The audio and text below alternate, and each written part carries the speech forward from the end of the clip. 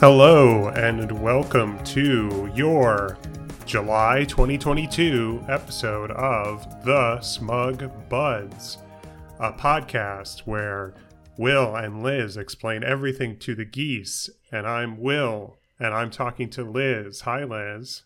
Hey, Will, what's up?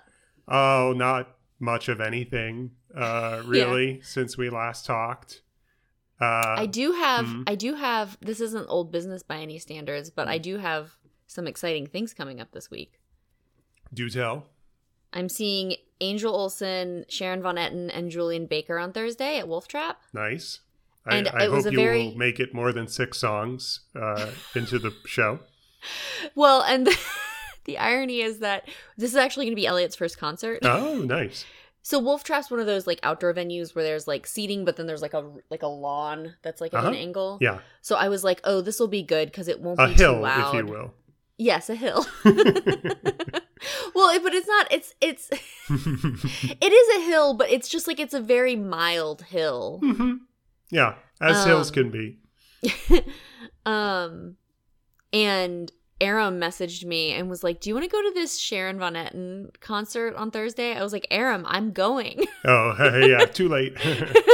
So she's just gonna meet us there, which will be nice. Great. But then Saturday I'm seeing Ben Schwartz do improv in DC. Oh, yes. The one I thought you'd be more excited to hear about. Well, absolutely, yeah. This is like is it billed as like Ben Schwartz and Friends or something? Yeah, it's Ben Schwartz and Friends. Yeah. I'm really curious as to what friends he's going to bring on because every show he's done, I've known some of the friends. Yeah. I mean, not personally, but... Presumably, there was a time not that long ago when perhaps the show you would have been seeing would have been called Middleditch and Schwartz, yes. Which is what Dana and I saw live. And it was a hoot and a blast. And it's a little bit uncomfortable to say how much I enjoyed myself at that show. I mean, I still will rewatch those Netflix specials. They're very funny. They're so funny. They're very funny. Though I will say they're very funny, but there is one person I like better out of the two of them, even in the moment. Yeah. And it's Ben Schwartz. I mean, I think pretty much everyone is going to make that choice, regardless of personal matters. But that's very exciting, and I hope that you will enjoy yourself. Thanks. I'm really close too. I'm in row H. That sounds close. My favorite joke in the Middleditch and Schwartz, it's not even a joke. My favorite moment in the Middleditch and Schwartz ones is at one point Ben Schwartz is doing a job interview with a computer. Mm-hmm. And the computer keeps like cutting him off and stuff, and it's going back and forth.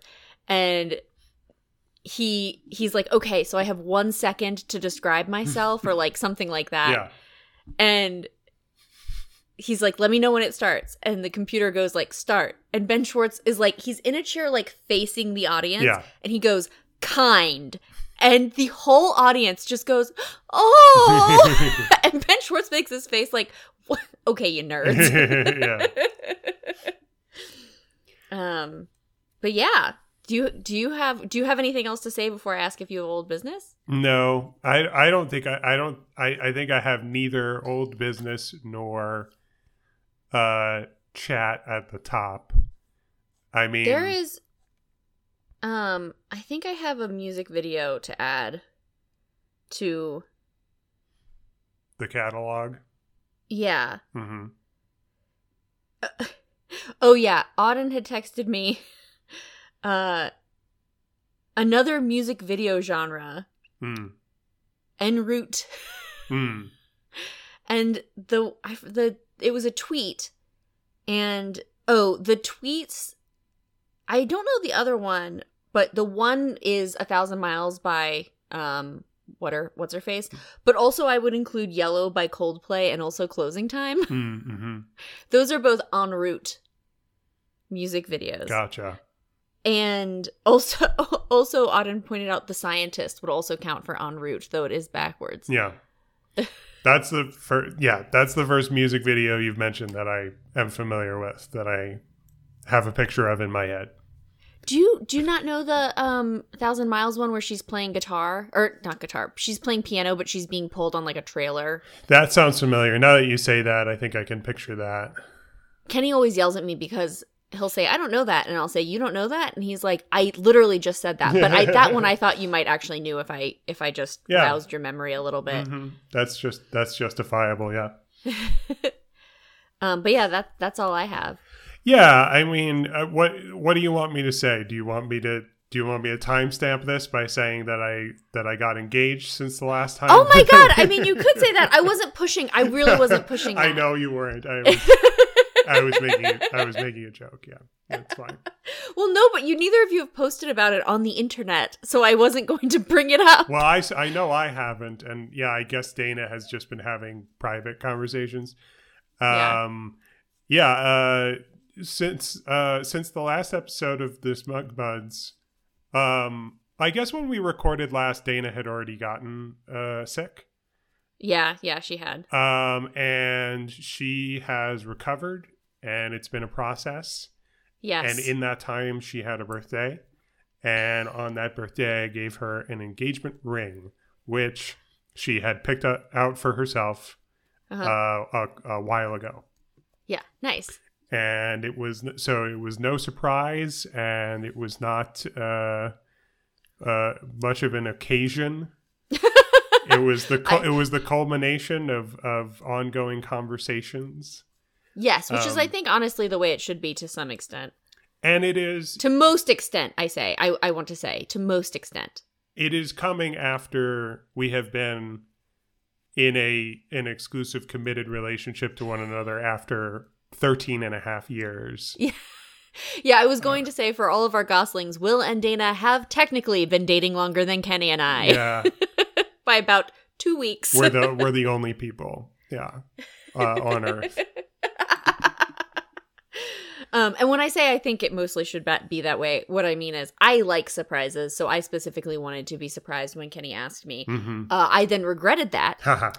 But which I don't regret it really, but I had to wait a lot longer because we were going to get engaged. We had decided together, let's get engaged when it's warm. Mm-hmm. I got engaged on December 11th. Mm-hmm. But I like surprises. I just wanted to be surprised. And so, but yes, I think this whole idea that like you don't know if somebody's going to ask you to marry them or not is archaic. Yeah. Mm-hmm. So I think it's very good that you talked about it ahead of time. Yeah. So yeah, we're very modern and we're very cosmopolitan. Mm-hmm. And we're engaged. And yesterday we looked at a venue. Yes, Dana sent me pictures. It looks beautiful. Oh, good. Yes, I agree. It looked very ugly, and I think it's a bad idea. Yeah. No, I thought, oh, this is perfect. Mm-hmm. Yep. So fingers crossed. I then proceeded to tell Dana a bunch of information after she asked about how to have a not super expensive wedding, because I did not have a super expensive wedding. Yeah, great. We'll take all the advice we can get from our friends and trusted allies. It's a normal way to speak congratulations about this, right? Congratulations from all the goslings. Thank you. That's I don't think that you're qualified to say that on their behalf, but thank you anyway. I speak for them. Thank you. I'm sure somebody out there right now is weeping like I thought I had a chance. Yes. That sounds like the reality that I live in. Someone is listening to my podcast. Should we so this is normally when I ask you what I am going to talk about, because it is my turn to speak on a topic, but I haven't told you what it is, and you said it should be a surprise. So, like I said, I like surprises.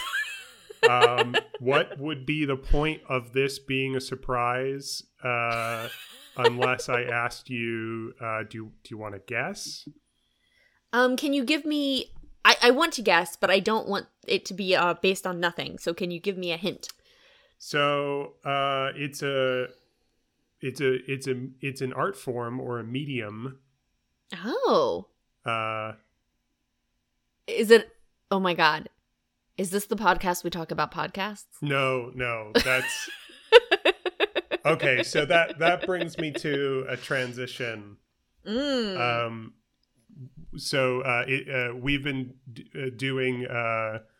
We didn't start in January of 2022. We started in March. So we're a few months into the year, doing monthly episodes. And while you have been soaring to new heights, oh, bless you, bearing your soul for the sake of spreading messaging that is, just morally good for the world. Mm-hmm. I am over here scraping the devil's share off the bottom of the barrel until there is no barrel bottom left. And I think truly the last wood shaving perhaps would be the podcast where I talk about my favorite podcasts. And that day will come, but it's not today. Yeah. No, I was reflecting on the different media properties that I've talked about and looking at all the different movies and television shows and things. And I thought, I think it's a little bit strange how little we've talked about comic books. Oh! And this episode is called Comic Books. You know, it's so funny. We've had all this build up, and I just realized the listeners fucking know what this episode is on. True. Because it's the title. But there is something that I'm not putting in the title, and I'm not going to put it in the episode description either. Maybe the image, I haven't chosen it yet, will sort of give this away, but although I'm calling this episode Comic Books, we're mainly going to talk about the works of one writer. Nice. So why not just name the episode after him? And the answer is I don't want to present it like I'm singling him out like that, even though it's going to dominate the conversation. Really, my intent is to do an episode about comic books, some of the comics that I've read and some of my favorite comics, and some of the comics that I'm smug about, meaning I have some criticisms for them.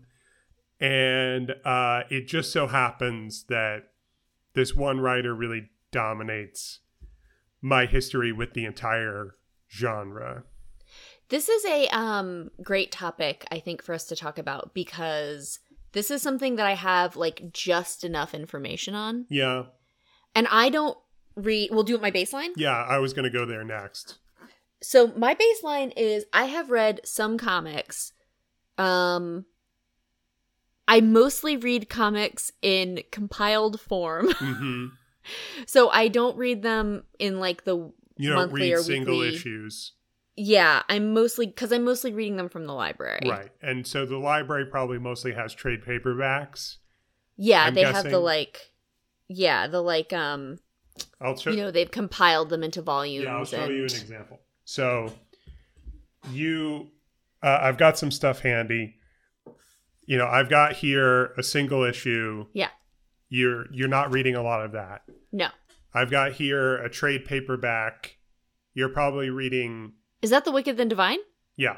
That was what I was going to bring up. Okay, great. So we'll talk about that. I have all of those. And I've read, besides but the other two things I have as a baseline is I've read all of The Wicked and the Divine. I've read almost all of Fables. That's interesting. I'd like to talk to you about that. And I've read, is it called Hush? You mean the Batman yes. story? Yeah. Yeah, we own that.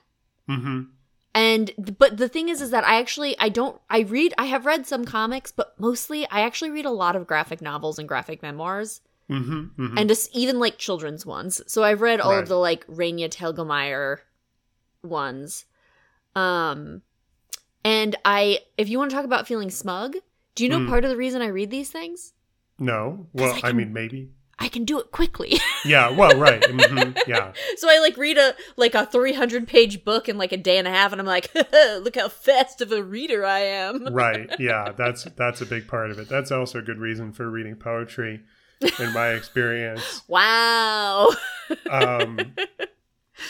Yeah, I guess I'm curious if when you check stuff out of the library, is it all trade paperbacks, or do you get some hardbound stuff there? Sometimes too?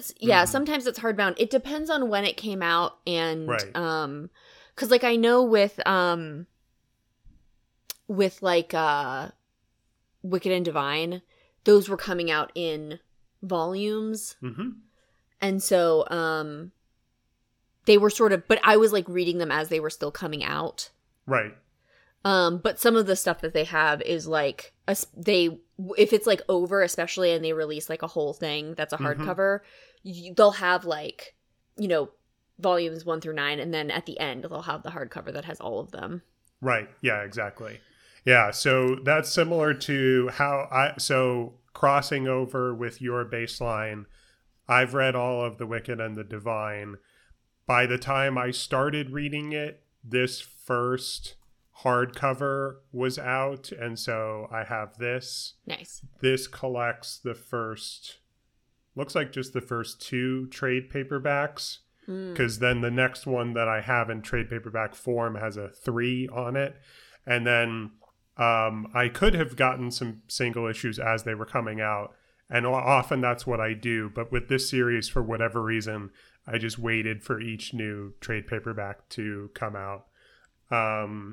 That I said for some reason, now I'm reflecting on it, that might be a reflection of I was never so into this series that I was like, I need to read the next issue right away as soon as possible, as soon as it's on the shelf. I was like, oh no, I'll wait until I can buy one of these.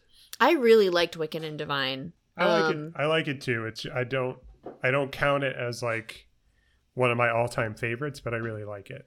I think I started reading that one because of Aram, because Aram was working at Aram worked at Politics and Prose after we graduated because she needed a job for, like, visa stuff. Not that she didn't want to work at Politics and Prose, but she quit that job as soon as she got, like, a full-time job. Sure. And so she would, like, just bring me books sometimes, and this was one that I think she had read while she was, like, working there. And then there was a while where we were reading them at the same time so we could talk about them. And this is something that I've realized I do, and I'm just, like, digging my heels in hard. If Sarah mentions that she's watching or reading something to me, I will just watch it so I can talk to her about it. Yeah. It's a great system. That's a really good system. It's important to have those people who you can make a little a mini book club with, be it TV or movies or books. So I also wanted to say, by way of introduction, why now? So we've been doing the podcast for a few years. I could have talked more about comics at any time. There's one reason why it's been on my mind more this year, and there's another reason why it is timely in this particular month. Okay. And the reason why this year I've been reading and rereading more comics is because in January of this year, we saw the return of a monthly book that had been on hiatus for a matter of years, a book called Saga. Yes, which I forget who I talked to. Maybe it was you. At some point said to me, they basically were putting Wicked and Divine and Saga in head-to-head with one another. And they were basically like, I can't get into Wicked and Divine because Saga's better. That sounds like something that I experienced and something that I might have said. I don't remember that conversation specifically. But, definitely I prefer Saga, and I read them partially around the same time. The reason why it's timely to talk about this in July of 2022 is because before the month is over, there is a new television program premiering on the streaming platform Amazon Prime Video. Oh, okay. And the show is called Paper Girls. Right. And this is also based on a comic book. Yes. And both Saga and Paper Girls are, do you know what they have in common? They are written by Brian K. Vaughan. Okay, yes, I do know that name. Who is mainly who we're going to talk about. Okay, got it.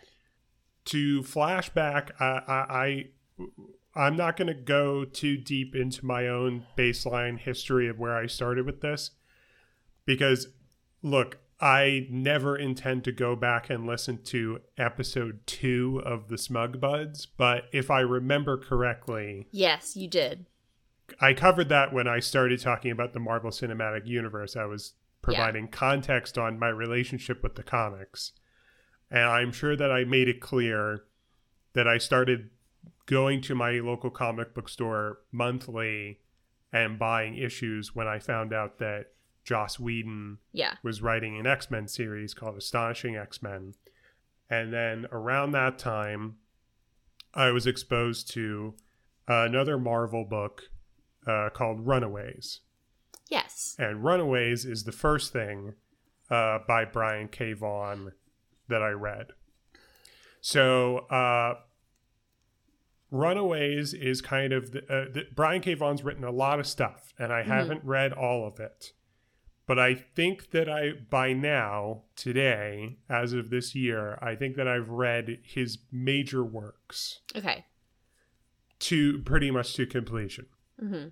And Runaways was my entry point, but chronologically, it's also this like midpoint. Okay. Where more recently, you can read Saga and Paper Girls. And before that, he wrote a series called Y the Last Man. Mm-hmm. And he also wrote a series called Ex Machina, which has nothing to do with the movie of the same name. Uh-huh.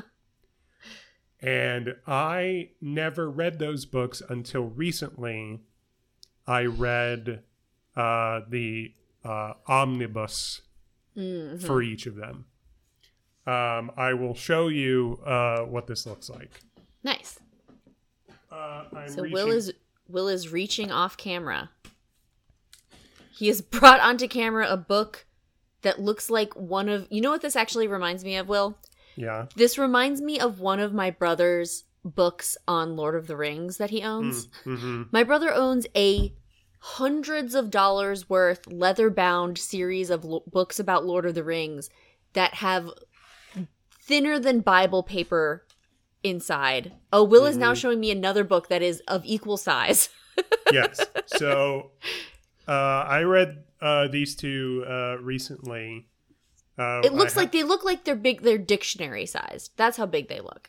Encyclopedic, if you will. This is on the bottom here, the omnibus for Y the Last Man, and on the top, the omnibus for Ex Machina. And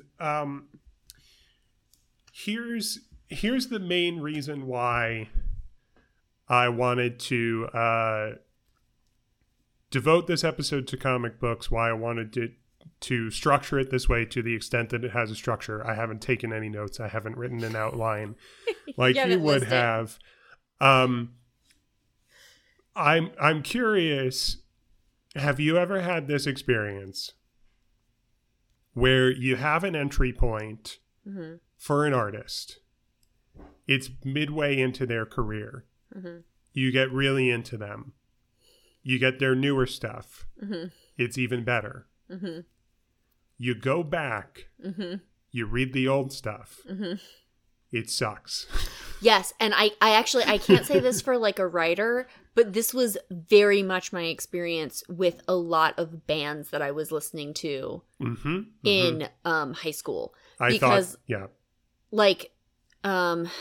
try to think of a good example. I know that there's a lot of examples. I think a great example would be actually, I'll use this example instead of using Brand New. Okay, yeah. My Chemical Romance. Mm. 3 Cheers for Sweet Revenge is a great album. Mm-hmm. After 3 Cheers for Sweet Revenge, they had Black Parade, which is like cohesive. It's like super cohesive. Right. 3 Cheers for Sweet Revenge is a really good album, especially for like the genre and stuff. But it is like a mixed bag of songs. And I don't mean that in terms of quality. I mean in terms of like tone and subject matter. Their first album, which I don't even know the name of, is just like sonically so different. Mm-hmm. And the production quality I don't think is as good. Yeah. I actually will also bring up Me Without You, though I have grown on this album. Yeah. But Me Without You, one of my maybe my favorite band of all time that isn't Roof Beams. Mm-hmm. I'm also seeing them at the end of the month. We'll see how that goes. I think there's a little bit lower stakes seeing Me Without You just than Phoebe Bridgers. Just there's less prep involved. Mm-hmm. But Me Without You started as like a post-hardcore band. So A to B Life is very like very screamy. And then you have Catch for Us the Foxes, which is still sort of screamy, but way more melodic. And then Brother Sister leans even more into that. And they start leaning more and more into like folklore and folk tales. And then you have It's All Crazy, It's All False, It's All a Dream, which is just like a folk album. There's like no yelling on that. Mm-hmm. And then after that, they sort of went back and forth with what they were doing and it balanced out a little bit more. But, I really got into them with Brother Sister. When Brother Sister came out, which was their third album, I was like, oh my gosh, this is really great. And then some of the stuff on Catch for Us the Foxes, I was like, this is a little bit yelly, but like not every song is, and the lyrics are good. And then listening to A to B Life, I just couldn't do it for a really long time. And I actually really, really got into that album probably 5 years ago. Mm-hmm. And it was more so at that point that I just was like, I love this band so much. I know what they're doing now, if that makes sense. Yeah. So I actually do think that album is good now. But when I was a 16-year-old, 17-year-old, right. It was really jarring to go back to something that was so grating comparatively, and also something that was like not based in this sort of like rich folkloric and religious background. Right. Mm-hmm. So yeah, it's weird. Yeah, it happens. You've experienced it. Yeah, you know what I'm talking about. I was going to bring up when you brought it to music, and I hope I won't offend you by saying this, but I think of The National. Now, yeah, I like The National's first two albums more than I like these two giant books that I'm resting my arm on, but still, I'm basically never going to. Wait, you don't like Alligator? Is Alligator their second album? No, I thought they had two before Alligator. Okay, I know that they have a self-titled that I have. I'm trying to think of what the other one is. I think there's another one besides the self-titled. I will say, though, I have kind of gotten out of The National. And that's fair. Because their newer stuff is just kind of all over the place. It's interesting. It's far from my favorite stuff that they've done. But you're right. They had the self-titled, that was The National. Mm-hmm. Sad Songs for Dirty Lovers. Right. Yes. Those are the two I'm referring to. And then as far as I'm concerned, Alligator, Boxer, and High Violet are all perfect. And then Trouble Will Find Me, Sleep Will Beast, and I Am Easy to Find are like... Yeah, I like Trouble Will Find Me more than that. But it is not quite up there with High Violet, Alligator, and Boxer. The point is, my point is, I'm never going to put on those first two National albums. Yeah, me either. And likewise, I don't recommend reading either of these two books. So let's go through these, I think, chronologically. Okay. And I'm going to ask you if you know anything about them, and then sort of bring you up to speed on what I think is interesting about each of them. Y the Last Man, I think, is a relatively famous comic book by the standard of, it's not a famous superhero thing. Yeah. So I had pretty high expectations for Y the Last Man, given I feel like it's kind of a legendary book. Mm-hmm. And then I read it and I realized, this is like,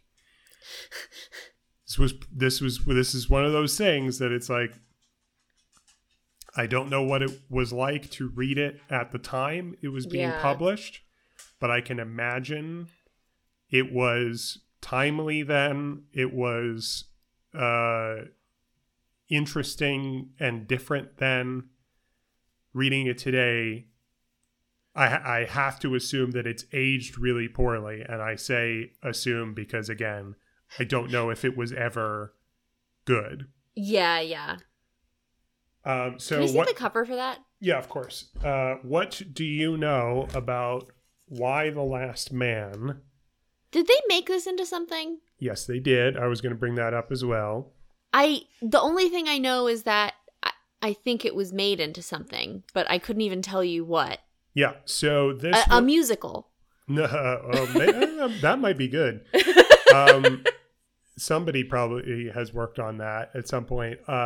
No, they pretty recently made this into a TV show on FX. Okay. Which was canceled after its one season. Uh-huh. And that came to be after, like, for years and years, people worked on adapting this for film or television. It was just one of those things that it was like, inevitably this has to be brought to the screen, but it just went through too many hands. Here's too the much thing. time. Here's the thing. I watched the Why the Last Man TV show. Yeah. I didn't watch it when it was brand new. Mm-hmm. I watched it just this past month. Oh. Because of this podcast, because I wanted to be able to talk about it. And here's the thing about it. It's good. The show is pretty good. The show is really updating the material. Okay. It is not a slavishly faithful adaptation. Mm-hmm. It does a lot of updating and a lot of remixing of the original material. It's way better than the comic. Wow. And for a show, by the standards of today, when it's like, it's one of a million shows that are exactly like this. Yeah. It's pretty good. It doesn't stand out that much. But it clearly way went above your expectations. It went way above my expectations. The cast is really, really good. Like who's in it? Is there anybody I know? The one anybody I'm friends with? The one famous person in it is Diane Lane, and she plays the title character's mother, who becomes the president. And everyone else was new to me, but just played their roles really well and like brought the characters to life. Nice. In a way where I was like, this is consistent with my mental image of the characters that was created by the comic book. Nice. And it is successful, more so than actually reading the book. Mm-hmm. I seem to recall I might have talked to you a little bit about this, but maybe I'm just remembering. I know I've talked to Dana about it. What do you think that this book is about? Is it about... I don't know what it's about. So based on the title... Yeah. Is it about a singular genetic XY person that's left on the world? Yes, I think, yes. If I understand you correctly, then you're correct. I don't want to say, I'm trying to not be bioessentialist. You're trying to be much more careful than this book is. Yes. The book is literally called The Last Man. And yet the book says in pretty clear terms that when the semi-apocalyptic event happens to kick off the story, what happens is not just every person, but every creature with a Y chromosome dies. except for this one cis guy and his capuchin monkey. Why? Who is also male. Oh, thank God. That you asked why. That not only is that the title, but also, that's a big mystery that drives most of this. But I'm holding it up again for the size. This book, I could tell you what the answer is, but it would not be satisfying. Like you, out of context, it would mean nothing. Yeah. And then in context of actually having to read the thing, it's like, oh, okay. Sure. Sounds good. Nothing particularly interesting about that answer to that question. But I guess that's it. As a side note, Kenny just finished reading Attack on Titan. Okay. The last book of it just came out sort of recently, and the library didn't have it for a long time, so finally he just bought it. And I had watched a lot of the anime of Attack on Titan with Kenny, and he'd sort of explained to me what had happened in some of the other books, but not in a while.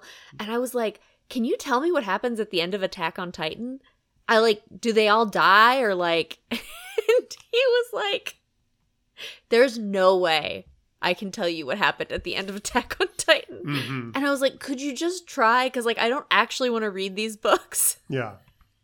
And he did. He did summarize it to me over a period of about 15 minutes. Yeah, but it's like, how do I tell you the ending without telling you most of the middle?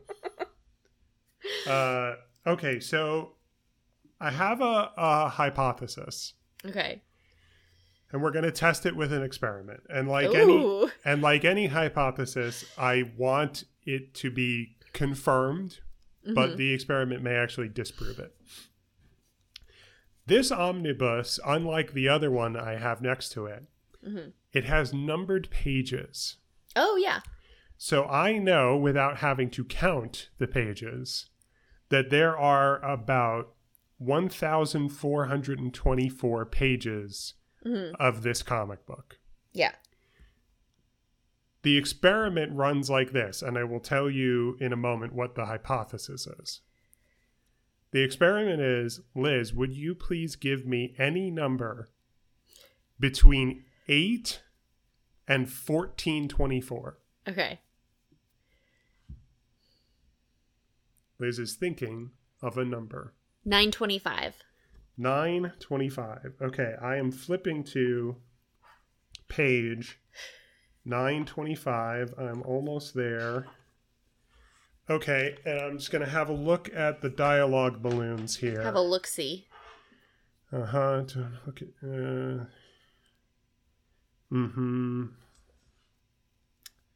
Okay, so the hypothesis that I was trying to test is, in that many pages, almost 1,500, if you flip to any random one, my hypothesis is that there would be something on there that I would not want to read. Like out loud, you mean? Like out loud. Oh my gosh, I was going to joke, are you just going to say that there's 3 different slurs on this page? That would be probably the top result for what I was looking to happen. As it is, somebody calls somebody Signorina on this page that you picked. Jesus Christ. So, that's not nothing. No. And somebody says, I thought these freaks were with you. I don't remember the context well enough. I think they're freaks just because they're wearing based on their armor, not something to do with their identity. Uh-huh. I can tell you more about why I've done this, or you want to run the experiment one more time? Let's do it one more time.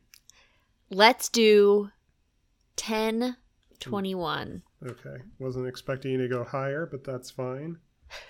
Well, I just did my birthday and Blake's birthday. Oh, that's fun. I don't know why I didn't do Kenny's. Congratulations, Blake.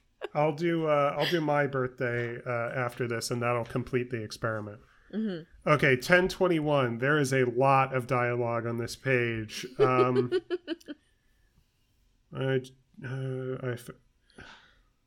Okay, so this is someone saying, "My job was to catch husbands cheating on their wives, but I found that nearly as many women were seeking discreet pleasures outside of marriage." And then the main character says, "You're just better at not getting caught, right? Yeah, my sister subscribed to Cosmo too." It's pretty funny. It's not. That's why I said that. Thanks for clarifying, Will.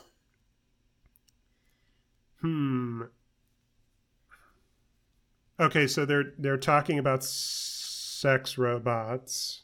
Okay, gotta love it.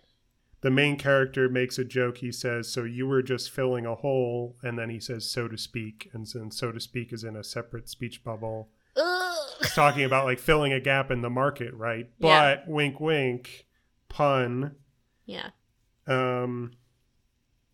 So I really didn't want to read that out loud. So that confirms my hypothesis. I'm going to flip to 118 for my own birthday. Hell yeah. But just to say, despite this book being called The Last Man,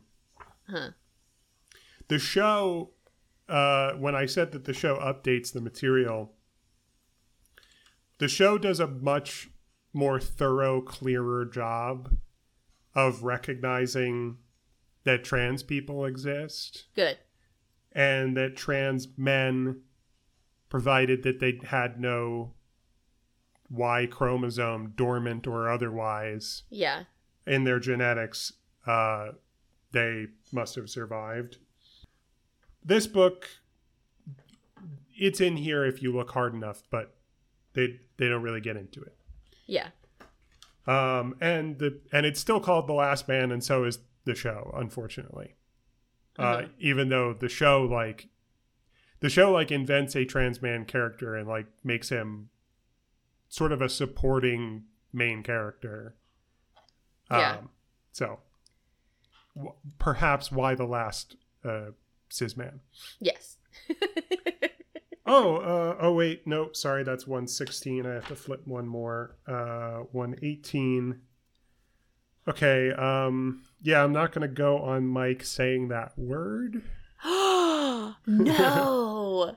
It's a word I can say, but yeah. I'm not going to put it on record and then release it to the public. Can you give us, I'm not even saying like tell me what the word is, but can you give me a context, like if we were saying this and we were not looking to insult anyone, we were being literal, we would say sex worker. Ah, yes, okay. Today. Let's see if there's anything else on here. There's more dialogue. Yeah, no, there's nothing worse than that in particular. Still, though, that's every single page out of 3 randomly chosen pages. Yeah, and when I said I was flipping the page, I was looking at 116 when for a moment I thought I was looking at 118. Mm-hmm. I was going to say, oh, okay, good, we got the C word here. But how much, that's a random selection. Yeah. Having read the whole thing, what can I tell you about how much worse it gets than that? Well, here's what I thought of reading this. Did you ever have this experience that I remember having in English class in high school? And we were reading Dickens. Yeah. And in the course of reading and discussing Dickens, his work, and his life, the teacher mentions, for context, to enrich the reading for the young minds in the room, when this was originally published, it was serialized. Yes. It was not published in this much like a comic book and much like this collects the serialized story of that comic book, this, what you have is a novel. It was printed chapter by chapter in like periodicals, newspapers, magazines. That was how people would read it. And also, which is also why there's all these weird cliffhangers every chapter. That's right. And also because they were being published in that medium, the teacher lets it slip. I call it letting it slip, because I don't think that you should tell this to kids when you're assigning them to read this type of stuff. That Dickens and other people writing in that medium were paid by the word. Yes. Yeah. I heard that as like a sophomore in high school. And I thought, what the hell are you doing? Making me read this when the way that it was written was so that there were as many words as possible to get the most money possible. Yes. For the assignment. That's nuts. We can leave that in the past. We don't have to read that. There's surely there's other stuff that wasn't written this way to be verbose. That has equal or greater historical, cultural value, literary value that wasn't written in such a way that the verbosity fills the coffers of the author. Yeah. The reason I thought of this was because reading Y the Last Man, I thought, the best explanation for how this is written is that perhaps Brian K. Vaughan was being paid by his use of a particular word. Oh, a particular one. That I will not be saying on mic. Follow-up question. Is it the word you're thinking of? Answer, no, but is that also in here? Absolutely. Absolutely, white man Brian K. Vaughan in the early aughts found like 2 or maybe 3 occasions in 1,500 pages to put that word. It's not called N the Last Man. But that's in here. But no, what word am I referring to? That I'm today in 2022, I won't be saying on mic. Yeah. But in the early aughts, when this was written and published, it's all over this thing. Is it the F slur? No. Good guess. But no, it's something that at the time, certainly I was using. I was a child or a teenager. And it's written as if it is important that every single character use this word casually and often. I'm talking about, and look, when I tell you what it is, I have to recognize it may sound like I'm being hypocritical. Yeah. Because we've talked about this word before. So I'm going to recap and tell you why this is different. Okay. And I'm only a little bit hypocritical. I'm talking about the R word. I will not Oh, yes. I will not be saying the R word today. Yes, absolutely. Now, hypocrisy check. Hypocrisy corner. Will's hypocrisy corner. I've done an episode of this podcast about the show Rick and Morty. When I think there is just one scene where they stop down the episode to talk about the use of that word. Yeah. And if you know anything about the characters, you don't even need to have seen the scene to know it's a scene where Rick uses the word. Morty explains why you're not supposed to do that, and then Rick says it again. Yeah. I don't like that scene. There are scenes of the show that I don't like. That scene feels like it has an agenda, and it's stupid. Yeah. So no hypocrisy there because I don't approve of that, even though I have said what I like about the show. Yes. Also, you may recall I did an episode of this podcast about another Adult Swim cartoon called The Venture Brothers. Yes. There are multiple occasions where that word is used. I think we talked about it in the episode. Because I think I was the one that brought it up. I'm sure you did. And it wasn't even in your memory as being in the show just because you hadn't rewatched. I think I rewatched maybe my favorite episodes in order to prep for the episode. Yeah. I don't remember if it came up, but whether I said it then or not, what I recall, and forgive me if there's an exception to this, but look, we can talk about how it's a product of its time, and if they made new episodes of The Venture Brothers today, they probably wouldn't do that. Yeah. But that show started 15 years ago. Likewise, this comic is from that era as well. Yeah. But here's that they have that in common. Here's what they don't have in common. I think, forgive me if there's an exception to the rule, that when that is used on the Venture Brothers, they are careful about whose mouth it is in. Yeah. It is a teenager who doesn't know better, and that's how they express themselves, or it is a literal bad guy. Yes. That sounds right to me. A professional villain. A professional who villain. Says it. In Y: The Last Man, like I said before, it's as if it's important that every character use it. At first I thought, oh, this is just from the main character, and that's his personality. And then every single person. It's nuts. So yeah. And so perhaps that leads me to maybe the last thing that I want to say about The Last Man, which is even when it's not using slurs and words that make us cringe today, 10, 15, 20 years later. Yeah. The dialogue is... We need to have, I think as a culture, we pretty much have a shorthand for a type of dialogue. The shorthand is, it's weed and me. Mm-hmm. And what we mean by that is that there's a lot of joke cracking. Mm-hmm.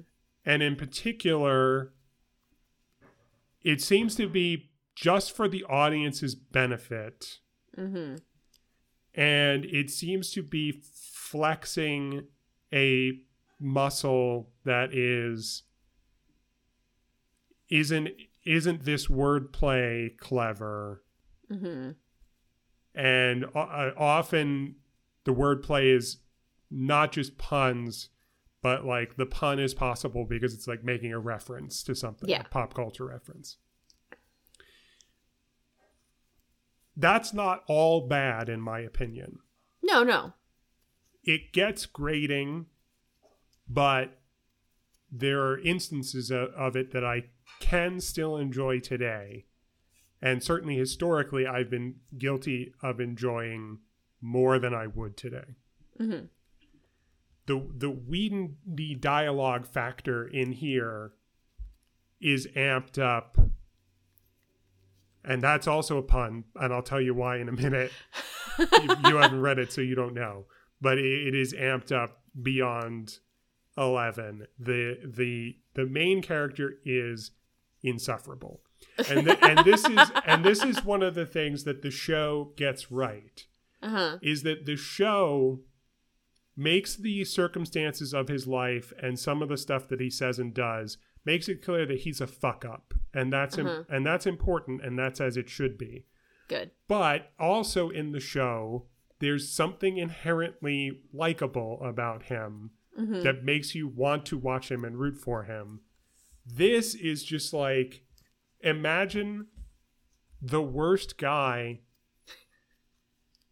that is a mutual acquaintance of ours who we both have stories about. Oh no. And imagine he was the last cis man on Earth. Oh no. So Kenny had a dream about that person last night, by the way. Why is it called Y: The Last Man? because of the Y chromosome. But yes. in order to call it that, he has to have a name that starts with Y. Jasper. No. Yorick. So in order for that to be his name, his father must have been a Shakespeare scholar. That's also true of the character in the book. Yes. And also he has a sister, and his sister is named Hero. Hiro? No. Hero? Yes. Which is the name of a character in Much Ado About Nothing. Oh, okay.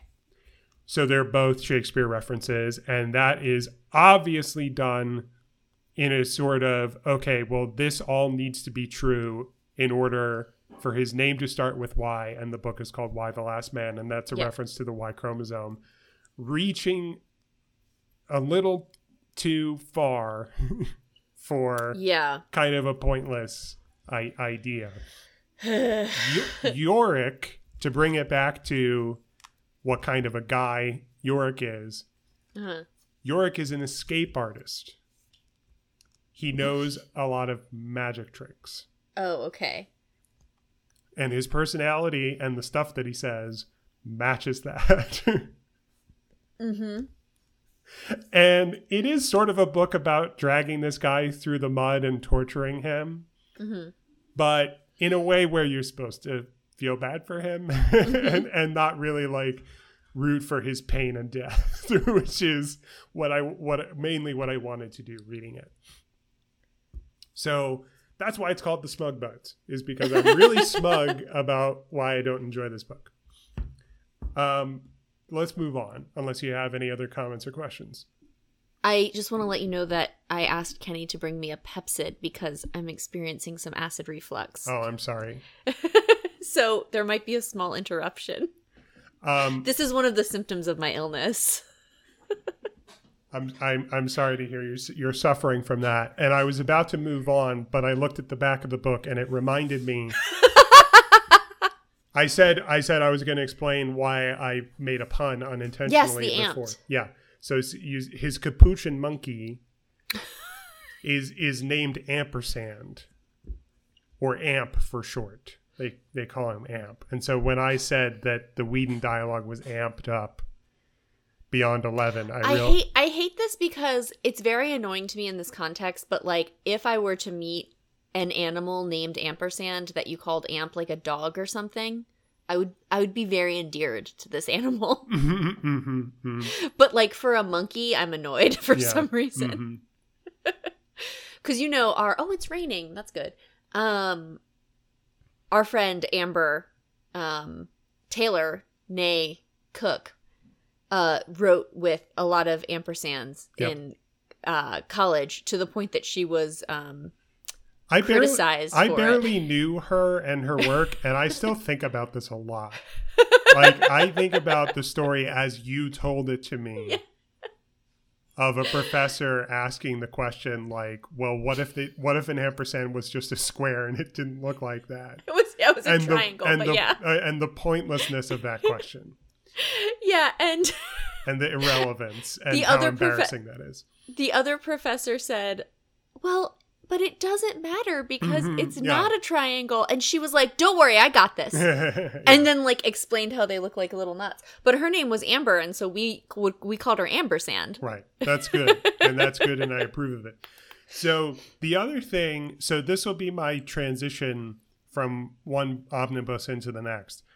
Besides the Whedon-y dialogue and the words that you hate to read today, the other thing that Vaughn does a lot, and he clearly recognizes it and he calls it out sometimes, is he puts a lot of like facts and information into his writing, into his dialogue. It's a lot of people, one person saying to another person, like, did you know? Often the way that manifests in Why the Last Man is a lot of the work that he does is envisioning how would the world be different under these circumstances? Yeah. What would be missing, i.e., like what jobs were done pretty much exclusively by cis men? Lawn care companies. Yes, we talked about this just last month. So like part of the book is like when it happens, you know, like 99% of the planes that were in the air crash, fall to the ground, and God. You know, that sort of thing. Yeah. And it's a lot of like, did you know that, you know, there's stuff about like biodiversity and other species. There's a geneticist character who is like counting down like this species is dead, this species will be gone tomorrow, you know, et cetera, et cetera. So I thought of that because I was telling you about the monkey ampersand, and there is an explanation for that name that doesn't come until late into Why the Last Man.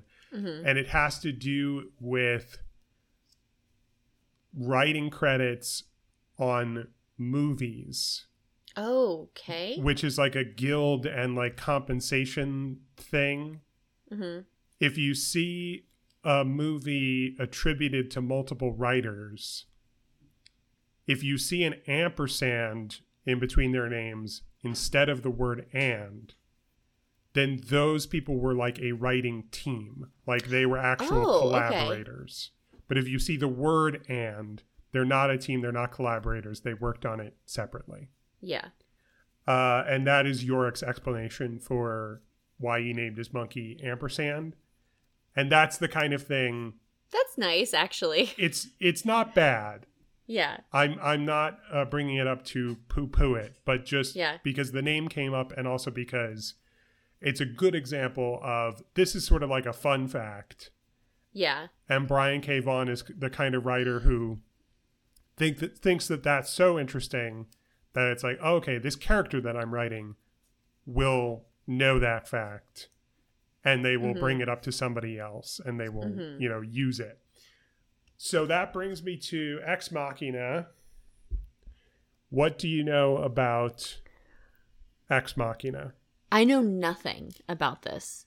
I don't think I know a thing, unless you tell me something that I know that I didn't realize. I don't expect you to know anything about this, really. Okay. I barely knew anything about this when I bought it and read it. The back of the book, the text begins with a heading, "The mayor wore a jetpack." Oh, I'm sorry. I have one question about Why the Man. Is the reason that the mother becomes president because she was like a low-ranking official? Yes. But she's now the highest-ranking official? Was she the Secretary of Education? It is more complicated than that, but yes, you are correct. Part of the book is about Washington, D.C. politics, and part of it is about, well, if all the men die, then who's the president? What position? Do you know what position she was in? It's different in the book and in the show, and I have the show in my head. More freshly in your mind. Yeah. So it's either in the show, the next in line is the Secretary of Education. But also in the show, Yorick's mom is not Secretary of Education.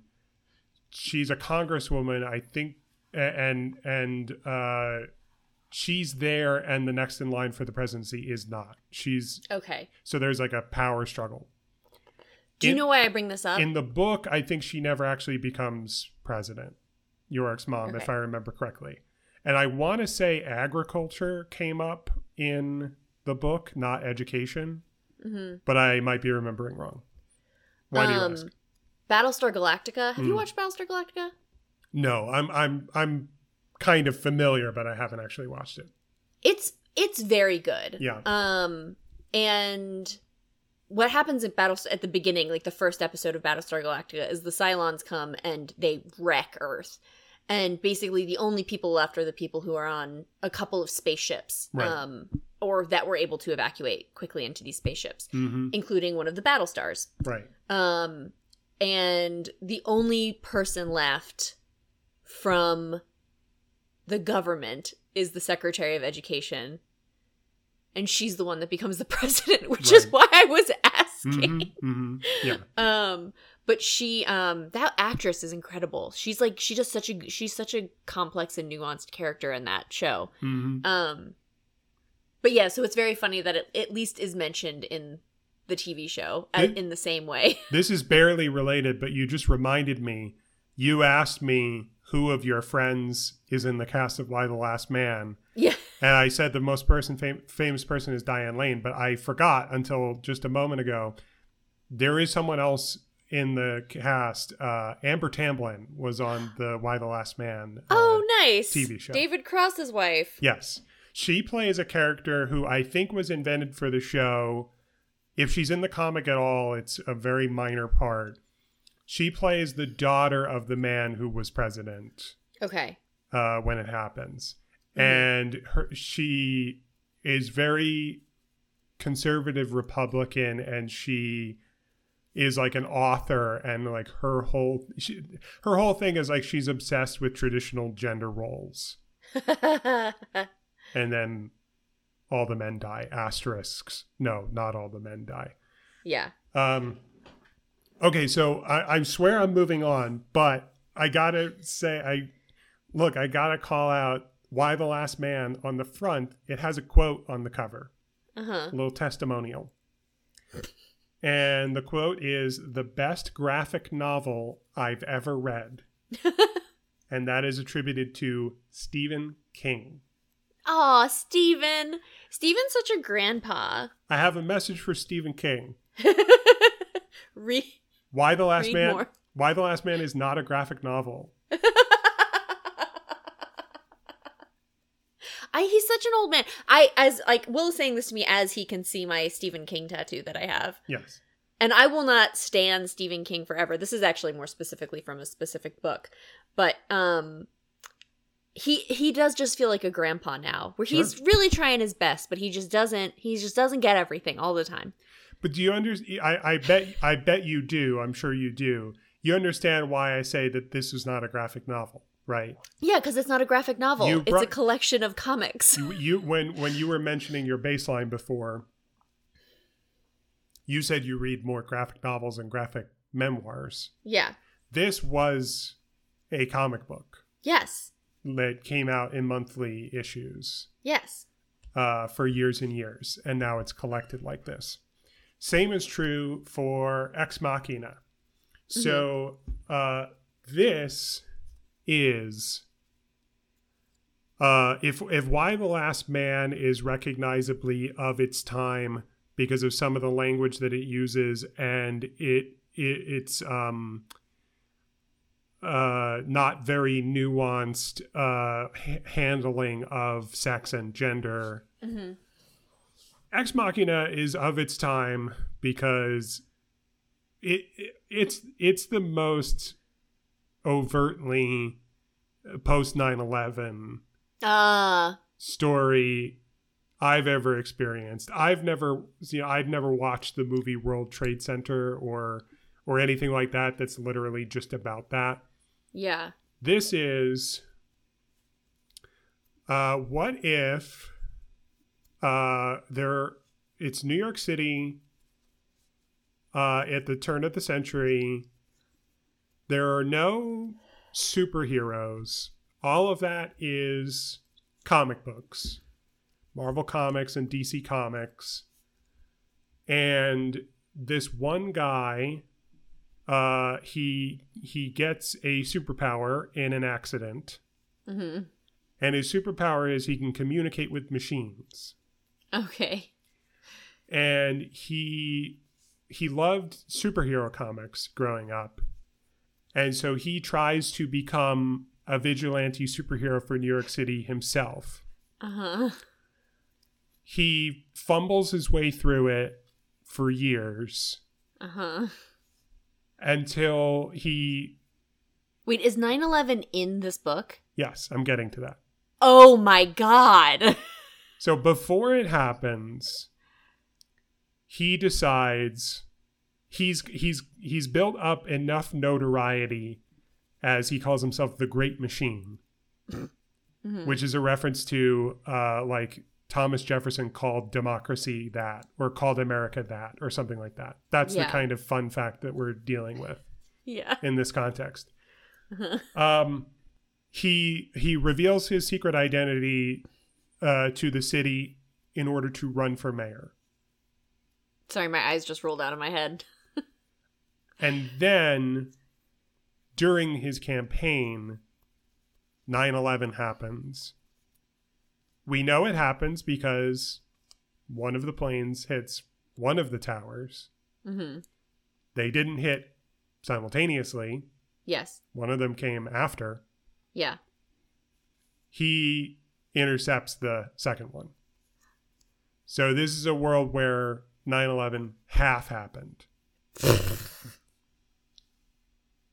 I'm like, how do you feel about this? Like, you're a New Yorker. I read the first issue. The first issue makes most of what I'm saying clear. Yeah. I think the final image in the first issue is a splash page of the one tower still standing and the other one has a spotlight in its place. Yeah. I read that and I thought I might like this book. This might be an interesting alternate history. Mm-hmm. And then it never really did anything interesting enough with that setup. That sucks.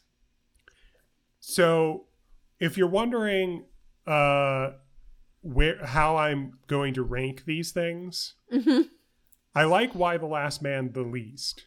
Okay. I never really said, look, there's occasionally good stuff that I like in Why the Last Man. It's a huge book. I didn't 100% hate it. Yeah. There's stuff that I like to the point where it's like, oh, I really wish I could like this, but the problems outweigh the stuff that I like. Yeah. The narrative that I'm building is that Ex Machina goes a little bit farther in that direction. Not the hating it more direction, but the fewer problems, liking it more direction. Still not enough to really endorse or recommend it. I think it's more of a failure than a success, but there are parts of it that I really like. Yeah. So, because, well, I won't say because, but after 9/11 half happens, he wins the election and he becomes the mayor of New York City. So sort of a Giuliani type. So I wish you could see the small muscle movements that just happened in Will's face. It was like he had been spritzed with acid. I was thinking, like, do I have to say anything about, like, well, the context is that he beats Giuliani because Giuliani was already mayor, and there are like references to Giuliani. There are reference because it's in the real world, and he's mayor of New York City. Yeah. For like the whole book, that's what the book is. The book is not from him getting his powers to becoming mayor. The book is he's the mayor, here's why, and here's what he does with that. Yeah. And a lot of it is told in flashback. Everything to when he was a vigilante superhero is a flashback. And it like never really tells a single complete story from those days. It just does like vignettes and stuff. Yeah. That's like the B story. The A story is he's mayor of New York City and he's not doing any superhero stuff anymore. It's very obviously inspired by Aaron Sorkin and The West Wing. To which I say, who cares? Yeah. The real problem with this book is politics. The main I do not understand what the point of writing this main character was. because he's not written like I'm supposed to root for him, and he's not written like I'm supposed to hate him. Oh, what am I so stupid that I don't deal in like gray areas and like anti-heroes? And no, it's, I'm loving the final season of Better Call Saul and things of that nature. But this guy in this book, he runs as an independent.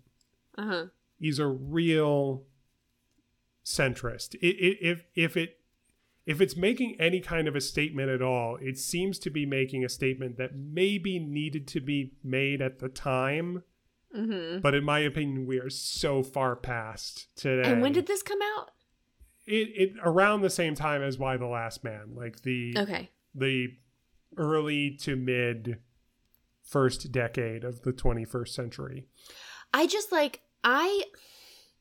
I'm thinking about this too, because like, I know, I feel like both of us have very specific relationships. I mean, everybody does. Maybe, actually, that's not true. Not everybody does at this point, because now there are young people for whom 9/11 is history to them. Mm-hmm. It is the same as Pearl Harbor is to us. It's a terrible thing that happened, but they didn't experience it in real time. And, you were in New York. I was in Pennsylvania, which had a plane go down, but also, as I don't know if I've ever mentioned this, do you know about how close I live to 3 Mile Island? Do you know what 3 Mile Island is? Yes, and yes. So yeah, I could see from my high school, from the second floor, which my high school is right next to my junior high where I was at the time, I could see the steam coming off of 3 Mile Island. Like, that's how close we were. Union Deposit Road, which was the road that I lived on the other side of, was the line for evacuation if there was a leak. If I had been home, I would have been evacuated. If I was at school, I would not have been. We had iodide pills in our rooms, in every room in the classroom to take if there was a leak. I guess that to protect our thyroid. So the real fear was that they were going to bomb the nuclear power plant when we didn't know what was happening still. And I just like can't imagine. I'm just like hearing you explain this book to me, and it just sounds like so boring. like this terrifying thing happens, and now I have to like read this book about this guy who's like saved us, sort of. I assume he didn't save anybody in Altoona, and like, oh, I'm like pained by this. I'm like pained by not by your description, but by the description that you have provided. Boring is the right word for it, in my opinion. I should say, so since this was coming out in monthly issues, it's clear when it's structured in arcs, right? Uh-huh. And I think that these are 5-issue arcs, if I remember correctly. And it's painfully clear. You can read about this. A lot of times when you buy an edition like this, it's got everything. It's got like special features. It's got like behind the scenes. And so, like alternate covers and stuff. So you can read his pitch for the series. And it's very clear. He lays out, it's going to be in 5-issue arcs. That's going to be great for selling trade paperbacks. And each arc is going to have an A, a B, and a C plot. And the C plot is about, his personal relationships. The B plot is about the vigilante superheroics that he used to do. Mm-hmm. And the A plot is about something in particular he's dealing with as mayor. Mm-hmm. So it's painfully clear, like, oh, this is the I'm trying to think of an example besides abortion, but the abortion is the only example I can think of. Yeah. Oh, gay marriage. That's a big one early on in the run. This is the gay marriage arc. Yeah. This is the one that deals with that. I have a question. Yeah. I am curious why this is to be a comic series. Mm-hmm. This seems like something that should be a novel. Mm. Well, it seems like something. Do you know what I mean? Like, from what you're describing, it's a lot of like talking.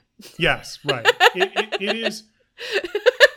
It's so clearly, blatantly Sorkin. Like, if it was realized in a medium with movement like television or film, a lot of the scenes would be them walking and talking.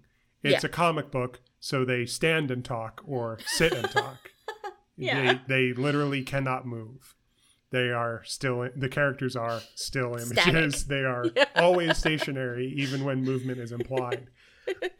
So it's like, what if Sorkin couldn't do a walk and talk? Yeah. So the first answer that pops into my head is sort of repeating what I was just saying, which is that it is so blatantly designed to be serialized. Yeah. To be like, we are going to take on one issue at a time. One issue per issue? No, per arc. One issue per arc. Yeah, exactly. So to give you an idea of why you or I would rub up against this politically, reading this thing from several years ago, and now it's today, there's an arc where the Pope wants to meet the main character. Okay. Pope John Paul II is in this comic book. Was that the Nazi Pope? No, he followed John Paul II. Oh, okay.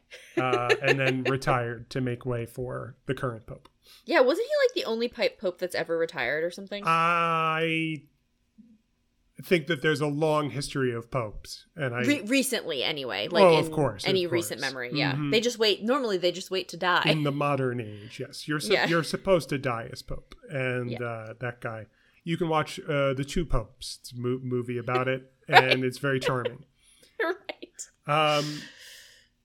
There's a scene where we've made so many jokes about the two popes. There's a scene where the two popes are eating pizza, and they are talking about how historically the Pope, like a king, used to have a food taster who was testing for poison.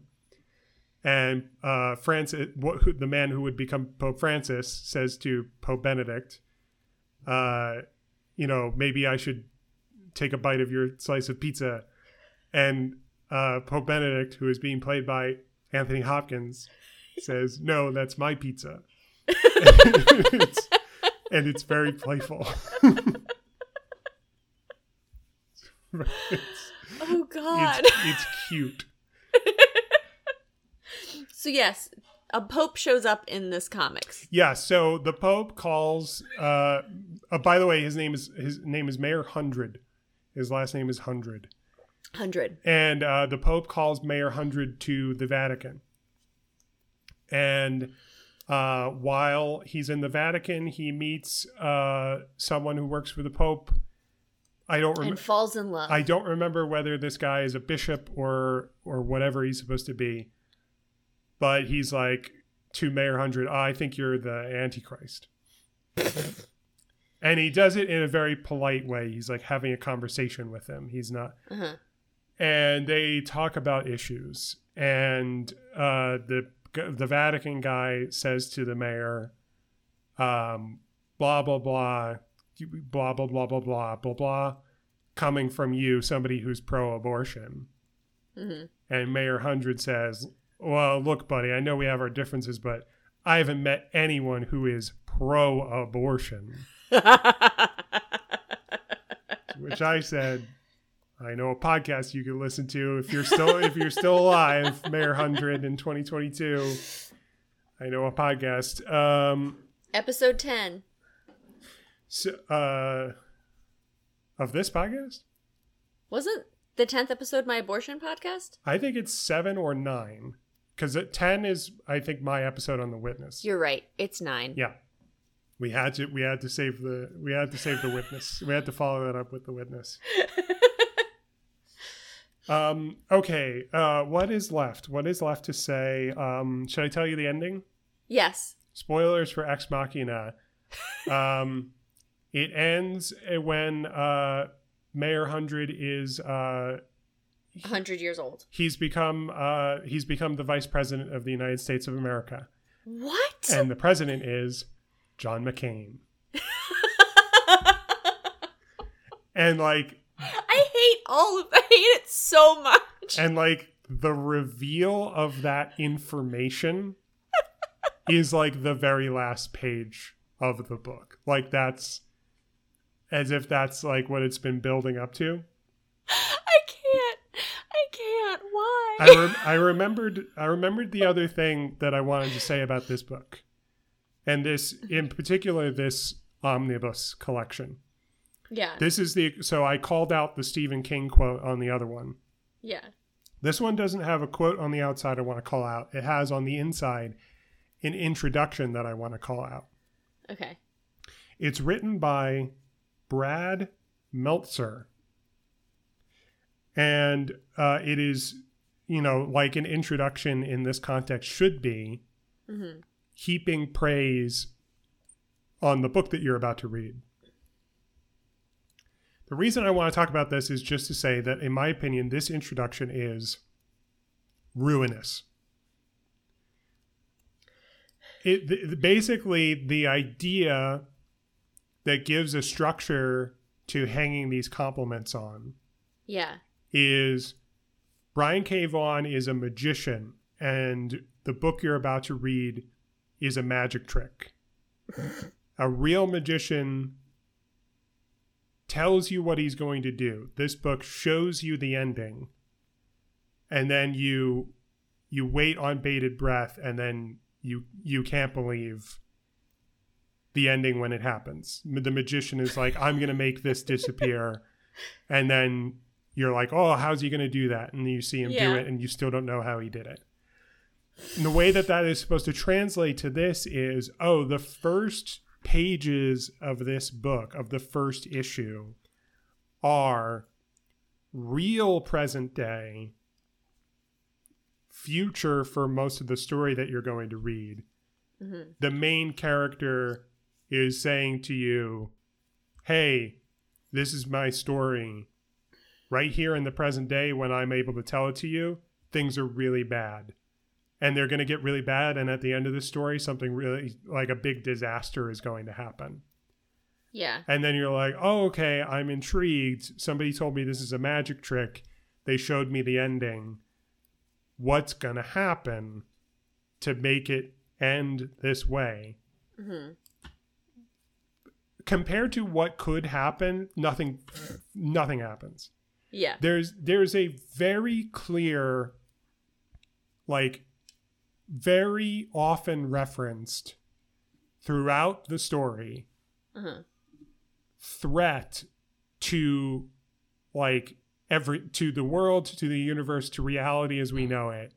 There's this, mystery of how he got his powers, where they came from. And it's like more and more is being revealed over time. And it's like, oh, this is going to end with this major threat coming. Mm-hmm. And something worse than 9/11 is going to happen.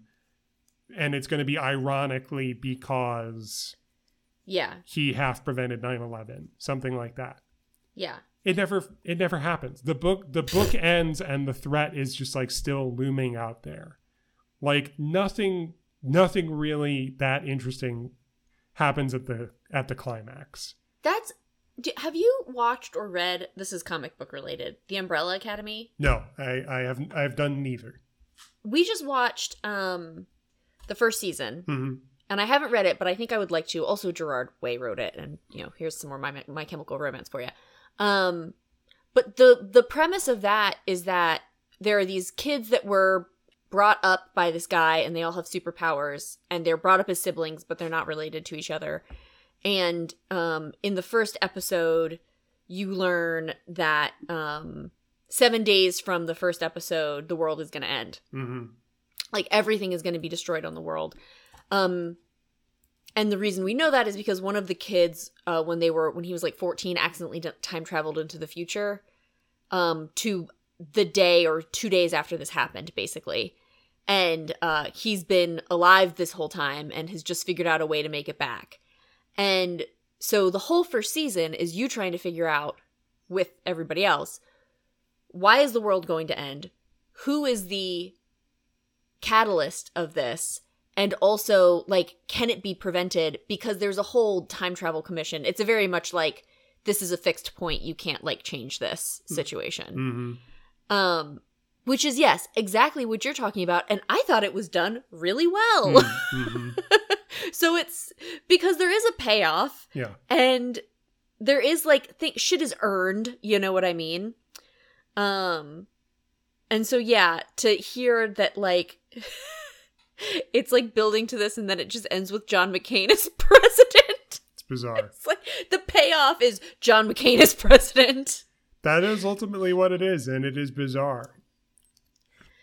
So, moving on, farther along the spectrum, traveling farther away from, I have problems with this, and farther along the path of, I enjoy this. This is the first one where I can give a partial recommendation. And as I said, these are all written by Brian K. Vaughan. Yeah. The next one is Runaways. So I'm holding up volume 1 of Runaways in its hardcover edition. So I think the context for this is a little bit interesting. Well, first, let me ask you, what do you know about Runaways? Is Runaways is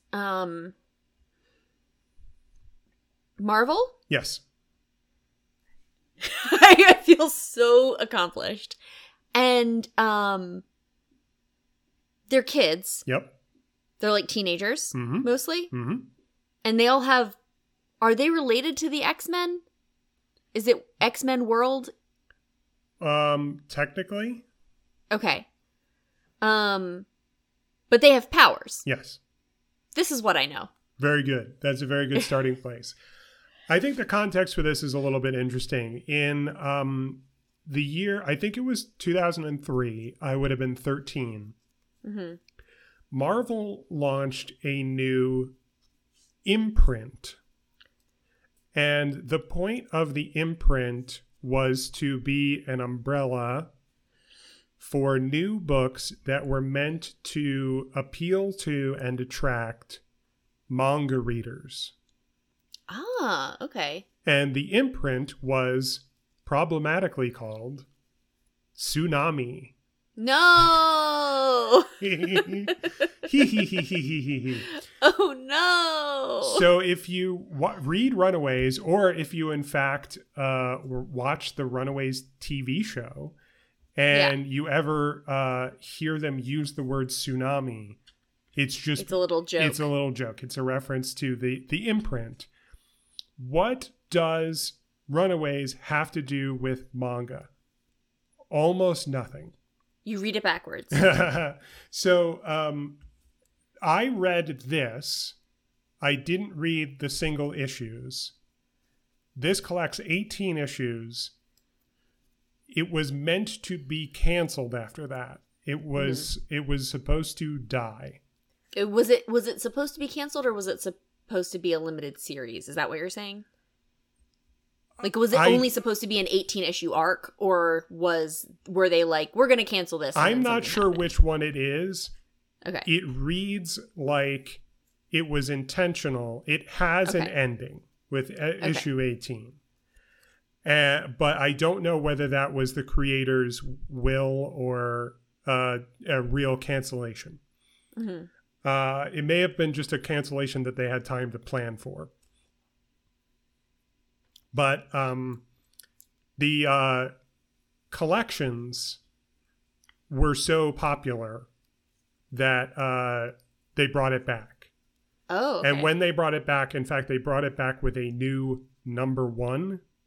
One of those. Which seems unintentionally confusing because the creative team was the same. That's very weird. But presumably it was a business decision just to get new people to pick it up. Like, oh, if I haven't been reading this, I will not pick up issue 19, but I will pick up a new number 1 and then find out that I've been duped into reading issue 19, which everybody loves when it happens to them. So no wonder Marvel does it so often.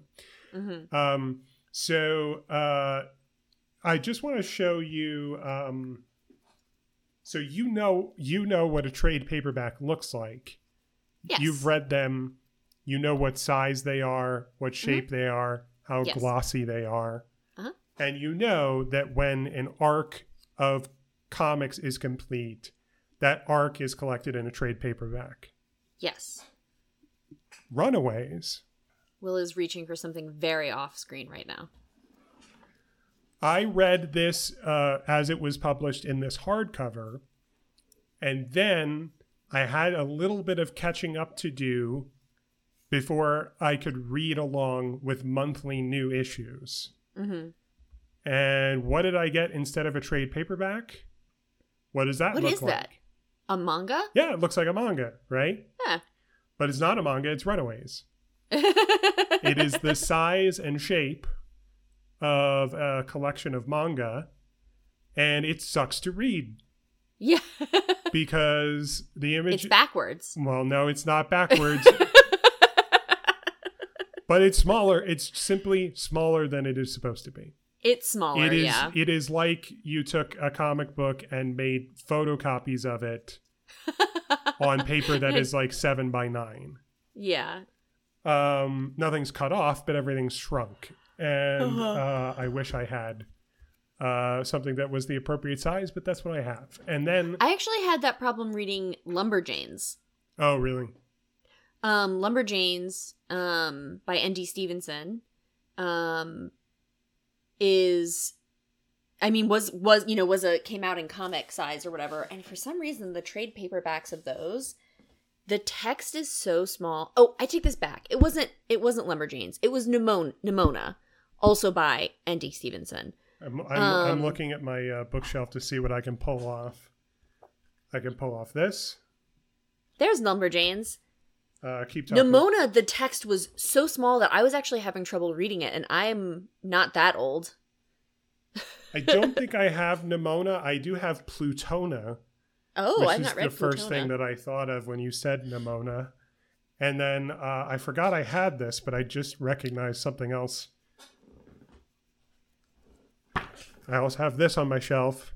Oh, there's Hush. Hush is so good. I haven't read it. Kenny actually said to me, you need to read Hush because it's very good and because it's referenced a lot. Is this is the whole thing? Yeah. Okay, cool. Yeah, well, I'll put that on my to read list. But yes, my point is I totally get that because I've had this problem. Nimona specifically, the text was so small in the bubbles that I was like, and I think part of it was a resizing thing, but I think part of it was that ND just didn't know how he should be like resizing stuff yet, like, or how big to make fucking text. Mm-hmm. But I showed it to Kenny. I was like, "Am I nuts?" And he was like, "No, this is small." Yeah. So here's what I did. I reread Runaways in preparation for this. Mm-hmm. There are historically 100 issues of Runaways. I did not reread all of them. I reread the ones written by Brian K. Vaughan. Yeah. He wrote this volume of 18 issues, and then he wrote an additional 24 issues. Okay. He left, and I'm struggling with how much I want to get into what happened after that. I'm not sure what order to go in. Let me just crack this open and read a little bit of the introduction to you. Okay, so this was written for the first 18-issue hardcover when Brian K. Vaughan was still writing this book, the later issues. Yeah. I'd be remiss not to recognize the amazing work of one of the best artists in the medium, Ms. Jo Chen, who painted almost every cover in our initial run. Only the cover artist, not the artist. Mm-hmm. And then he names an exception. And then he says, I have it on good authority that it was the come hither look Jo gave Nico on her unforgettable first cover that inspired, and then I'm going to go back to that in a minute, but it inspired someone to pick up the book. Mm-hmm. Okay, the covers are reprinted in here. Here's the first cover that he's referring to. Uh-huh. Wow, that person looks like they're sitting inside of a labia.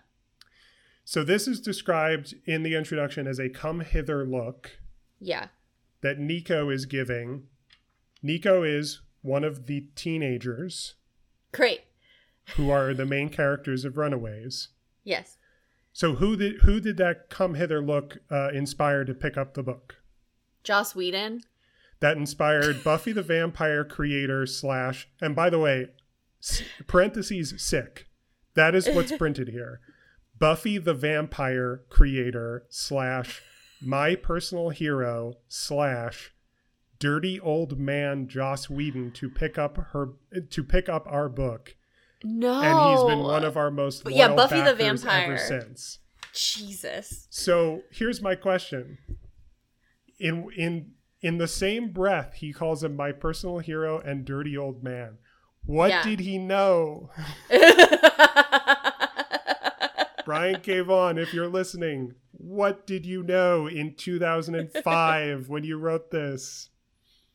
So that brings me to how much of this should you read, and back to what happened after Brian K. Vaughan left. Yeah. After issue 24, which is really what's 24 plus 18? 42? Sure. After 42 issues written by Brian K. Vaughan, the next arc, 6 issues, was written by Joss Whedon. Of course. Then... And that's when you started reading it, right? No. Okay. I was reading Brian K. Vaughan issues of Runaways contemporaneously with Joss Whedon writing Astonishing X-Men. Okay. In the early 2000s. So at the time, of course, I was upset that the writer of my favorite book was leaving my favorite book, but then it was like, Joss Whedon's writing it now, that's cool. Yeah. Then it turned out to be only for 6 issues. Uh-huh. And then something happened, which I will refer to as the Dark Era. When there were a few more arcs of Runaways that I have never read. A new creative team was brought on. Mm-hmm. The cover for the first issue from the creative team that followed Joss Whedon's arc basically makes the characters look like, I would say, Bratz dolls. It looks terrible. Oh God. I was like, if it looks anything like this, I will not be touching that. And I never have, and that creative team didn't last very long. Uh-huh. I think pretty much everyone had the same response that I did. No, thank you. Another new creative team was brought on. Mm-hmm. And the book itself didn't last long. Okay. Cut to years later, my moving to Tucson coincided with a summer when the entire universe of Marvel Comics was resetting itself. Right, yes. With something called Secret Wars. Uh-huh. Which some people think is what the MCU is building up to. Now that we're post-Endgame. Right, yes. And are you familiar at all with Ultimate Spider-Man? No. Have you heard of Brian Michael Bendis? No. Bendis? Bendis, yeah. How do you spell that? Bend is. Oh, that's not what I would have guessed. Very famous comic book writer. When we were young, like younger than the books I'm describing now, but I thought you were going to say younger than we are now. Yeah, and that too as well, but more specifically. Brian Michael Bendis wrote a book called Ultimate Spider-Man. Okay. Which was basically, what if we started retelling the story of Spider-Man again from the beginning? Mm-hmm. And it was so successful and so popular that more and more books piggybacked on it. Mm-hmm. being like, this is the ultimate Iron Man. The Avengers were called the Ultimates. Mm-hmm. It became a whole second universe. A whole thing. It was in this universe that eventually Peter Parker dies and Miles Morales picks up the mantle of Spider-Man. Mm-hmm. I think perhaps I'm out of my depth here. By the way, maybe I should have started the episode by saying I don't know that much about comic books. Comic books is one of 100 things that I feel I just know a little bit more than the average person. Yeah. And even though it's like one of my primary interests, there's a whole subculture of people who actually have expertise in it. This is how I feel about mushrooms. This is how I feel about like everything that I have an interest in. I'm like, oh, I am just skimming the surface. And I'm embarrassed by how little I know compared to people who really know their stuff. And the narrative that I've had to tell myself is, it is in fact normal and maybe actually better to know a little bit more about than the average person about like 6 to 10 things than to know as much as these other people I'm envious of, because the narrative in my mind is that's their thing and they don't have any other things. Mm-hmm. Don't tell me that you know that much about comic books and Magic the Gathering and indie film and video games, all the stuff that I am engaging with, but not enough to be an expert or feel like an expert. Yeah. So I'm not going to specialize, because specialize would mean not having time for the other things. So having not specialized in any comic books, in any comic book history, I think that maybe the Miles Morales, Peter Parker thing was the primary reason why Marvel said, we need to combine these universes. No more primary universe, ultimate universe. No more 616-828. I don't know what the other number is. They say it in Multiverse of Madness. They say when Doctor Strange goes to they say to him, like, you're from Earth 616. Now you're in Earth 828. It has something to do with eights. I'm not sure if that's right. Which, by the way, I rewatched that now that it's on Disney Plus. Yeah. And it's still my favorite. Yeah, I have not found any more flaws. I think you told me that. Yeah. Okay. And I support you, and I think that's good.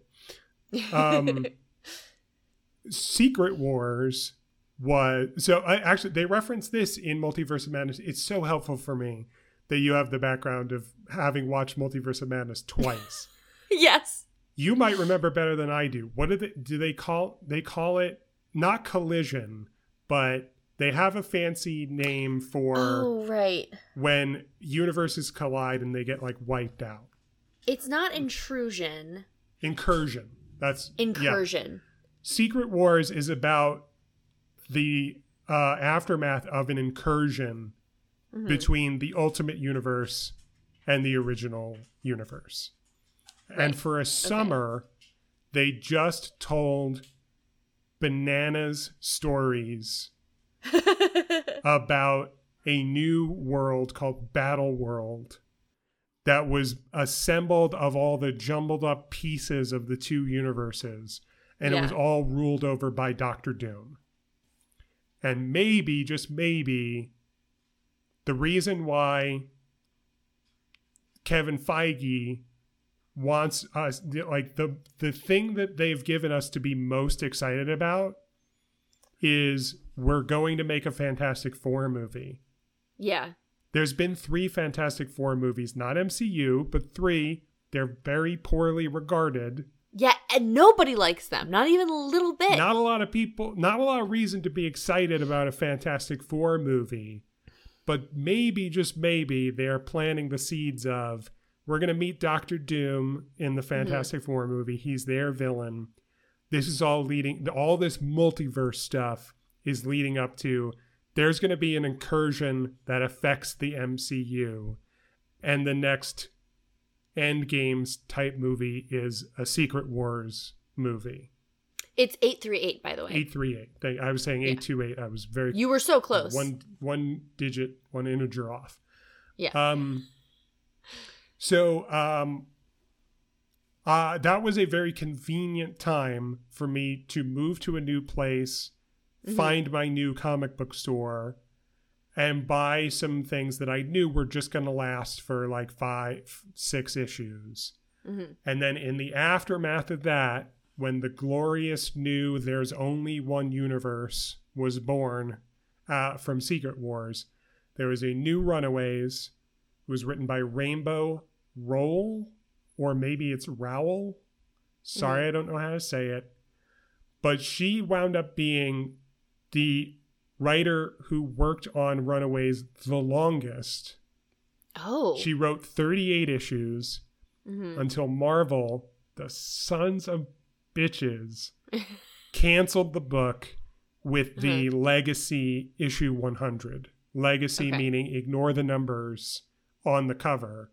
This is the 100th one. Yeah. Gone far too soon. Excellent book. I highly recommend reading the recent run of Runaways. But first you have to read this. So when I said I was going to give a partial recommendation, as I said, there are issues of Runaways that I've never read that weren't written by Brian K. Vaughan, Joss Whedon, or Rainbow Rowell.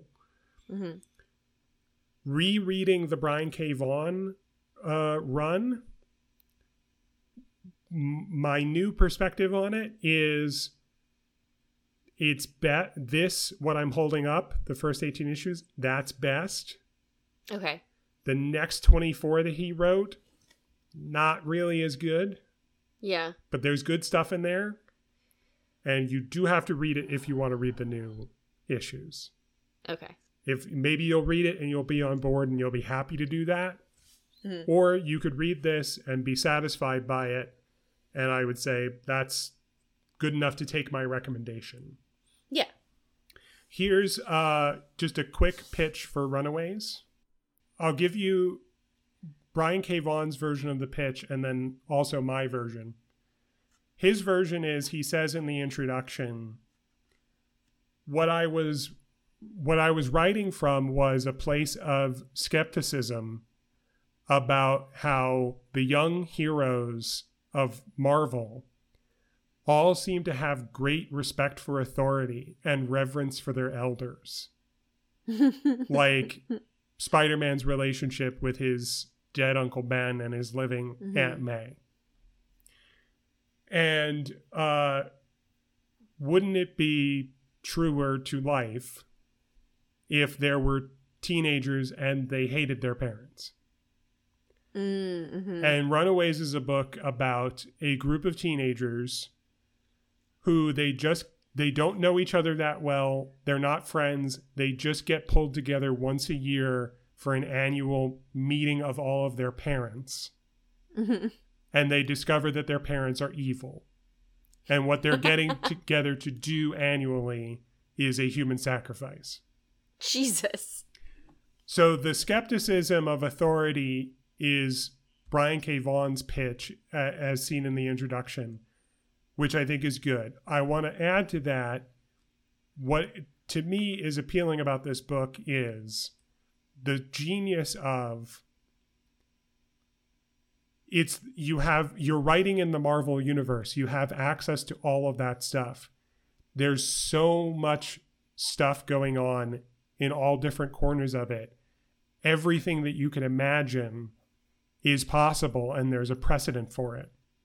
So you asked if this was an offshoot of the X-Men, and I said kind of. It's because one of them turns out to be a mutant. Oh, okay. But that's the thing. They all turn out to be something different. That's amazing. So one of them finds out that she's a mutant. One of them finds out that they're an alien. One of them finds out that their parents are time travelers. One of them finds out that their parents are basically mad scientists. One of them finds out that they're a witch and their parents are magic users. and there's 6 of them, and the other one finds out they were ordinary all along. Well, he finds out that his parents' role in the organization is basically they're like the kingpin type, like crime lords of Los Angeles. That's the other thing, is that this book takes place on the West Coast, so that it is isolated from all the superhero stuff in New York, which primarily happens in New York City. Yeah. So when they find out that their parents are evil, they can't just go to the Avengers. So that's my pitch. Here's the big asterisk on it. How much of this is problematic? 4 out of the 6 are white. One of them is Asian. Okay.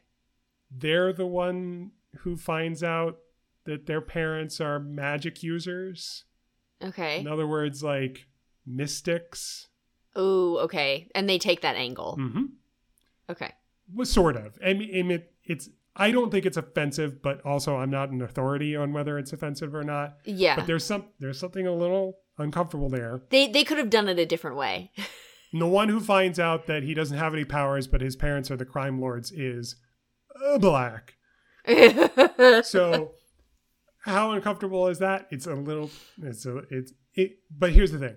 I think it is more uncomfortable to talk about, think about, and reflect on than it is to actually read it. Here's another thing that's uncomfortable. Here's the Brian K. Vaughan check-in that I should be doing on all of these books, but I skipped over it on Ex Machina. Does he use the R word? Ex Machina, the answer is yes, of course. Yes. Yeah. It was basically, this is also sort of contemporaneous with those books. The answer is it's on page 1. Jesus. But here's the thing. In the order that I'm going in, it's if every one of them is evolving. Yeah. So that in the first one, it's like, oh, this is everywhere, and it's like inexcusable. In the second one, it's like, oh, this comes up a little too much, but they seem to be doing it more intentionally. Yeah. In the one we're on now, it's like, oh, this is more sparse, and it seems pretty darn intentional. Yeah. And then you get into, I have a very limited time to just talk about how much I love Saga and Paper Girls, where it's like, I'm not talking about specifically the R word now. I'm talking about language in general that we ought not to be using flippantly. Is it absent? No. Is it intentional? I think, yeah, very much so. To the point where the one that I wanted to save for last is Paper Girls. And I reread Paper Girls, and it is there. I'm not talking about the R word.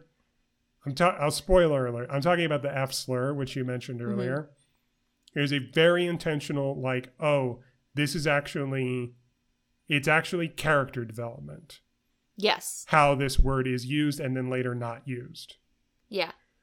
I don't think that there was anything else in this edition of Runaways that I wanted to call out. So I will just move on to, I'll quickly ask you, what do you know about Saga? Do you know anything about Saga?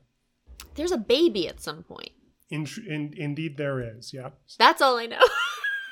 So I know it goes on. I know it's very long already.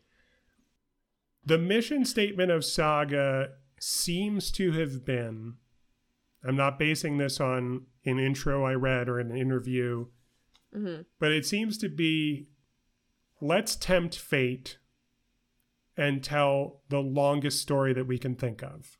Yeah. And a saga. Yes, exactly, which is why it's called Saga. And when I say tempt fate, I mean like in the George R.R. Martin sense. Where it's like, will he die before he finishes? The clock is ticking. And I think we see where it's going to go. I'm trying to find the cover that I feel like I saw all of the time when I was more regularly going into bookstores. I'm sure I have the same cover in mind as you do. Unfortunately, I can't pull it off the shelf because Sarah is borrowing it. But Sarah. She's not even in the same state as you right now. It's the image of the breastfeeding baby. I'm sure that's it, yeah. With a planet in the background. Yeah, that sounds right. And like yes. the blue solar. Yes. Yeah, like the solar system, the night sky, outer space, etc. Yes. So here's a trade paperback of Saga, just for reference. Uh-huh. So I read the hardcover with the breastfeeding baby, and then I read 2 trade paperbacks. Each of these is an arc, and an arc is 6 issues in this case. And then I was caught up and I started reading monthly issues. Mm-hmm. And then, so after each arc, it was normal for them to take a little vacation, matter of months, maybe 3. Mm-hmm. And then they reached issue, I think it's 54. And they said, and when I say they said, I mean, if you're reading the actual issues and not the collections, there's a letters column in the back. And so there's always words from the author. And with issue 54, they said, hey, so sorry, but we have the entire story plotted out, and this is the halfway point. Oh. And we are going on hiatus for I don't know how many years. They did not put a date on it. And then late last year, mm-hmm. the news came out somewhat surprisingly. I honestly thought there's a decent chance that it will never happen. Mm-hmm. The news came out, Saga's back. It's back in January. And so there have been 6 issues. A new complete arc came out. It just wrapped up at the beginning of this month. And the next arc is going to start next January. Wow. So Saga is basically the reason why there's a breastfeeding baby on the famous cover that people have seen the most. It's basically about 2 alien races are at war with each other. They have been forever. It's a war between the people with wings who live on this big planet and the people with horns who live on a moon of that same planet. Mm-hmm. And their war has spread across the entire galaxy. It's not localized to their planet moon. It's like they have each, basically everybody in the galaxy has to pick a side. Mm-hmm. And in the midst of that, a woman from the planet and a man from the moon meet and fall in love and secretly marry each other and secretly have a baby. And it's all about them basically traveling around the galaxy trying to have a secret family and not get caught. And it's all about their misadventures and the misadventures of the people who are hunting them or in some mm-hmm. cases trying to help them. It's really, really good. I've been talking about comic books for more than 2 hours. I've barely said anything about art. Yeah. Any art at all. Yeah. So here's just a quick summary of how I feel about the artists who I haven't mentioned so far. Why the Last Man is by Brian K. Vaughan and Pia Guerra. Sorry if I'm saying that wrong. Mm-hmm. That's the artist. What do I think of the art and Why the Last Man? I think it looks weirdly like Archie comics. That's about all I have to say about it. Yeah, that's actually my problem with Fable too. Is it's a little bit classic, I guess. Mm-hmm. The artist for Ex Machina was Tony Harris. How do I feel about this art? I feel pretty neutral about it. Yeah. The art of Runaways is the artist, the main artist on the original run of Runaways is Adrian Alphona. Mm-hmm. I think when he is drawing our main characters, I have no problems. When he's drawing other characters, do you know the Twitter account Good Faces? Yeah. It looks like he's trying to draw for that Twitter account. It's very distracting. And there are a couple of guest artists in the history of Runaways, and I much prefer when a guest artist would take over for Adrian Alphona. Sorry. You might know some of Adrian Alphona's work from Ms. Marvel. He also worked on that book. Saga's artist is Fiona Staples. And what a name. Yeah. And I have nothing but praise to heap on the work of Fiona Staples. Interestingly, and I think not by accident, perhaps this is just alphabetical, but you normally see the writer's name first and then the artist. Yeah. On Saga, you always see Fiona Staples and then Brian K. Vaughan. I think it's an amazing collaboration. And if you ever want to talk about Saga, I'd love to talk about it with you. I hope that you will start reading it. Yeah, maybe I'll get it from the library. But this is the art for. By the way, is one of the reasons why I love Wiccan and Divine so much, because that art is what rings all the little bells in my brain. Yeah, absolutely. But Saga is ongoing, and it won't be finished for years. I have time. Not true of the last thing we have to talk about, which is Paper Girls. Yes. Before I do that, I just remembered I did want to say, because we talked about the Why the Last Man TV show, I just have to mention the fact that they made a Runaways TV show. Yes. And they made it for Hulu, which sometimes people forget is owned by Disney. Oh, yeah. Oh, no, I knew that because I get the bundle for us. The bundle, the Disney bundle. And they, in hindsight, it is a damn shame. It is one of the great shames of my life as a comic reader and a media enjoyer that they adapted Runaways into a TV show before Disney Plus came along and the MCU started doing TV shows. I wouldn't mind at all if they just said, that never happened. Let's run it back and try it again. Yeah. The cast, I had praise for the cast of Why the Last Man. The cast of Runaways is half really good. Half not so much, in my opinion. Yeah.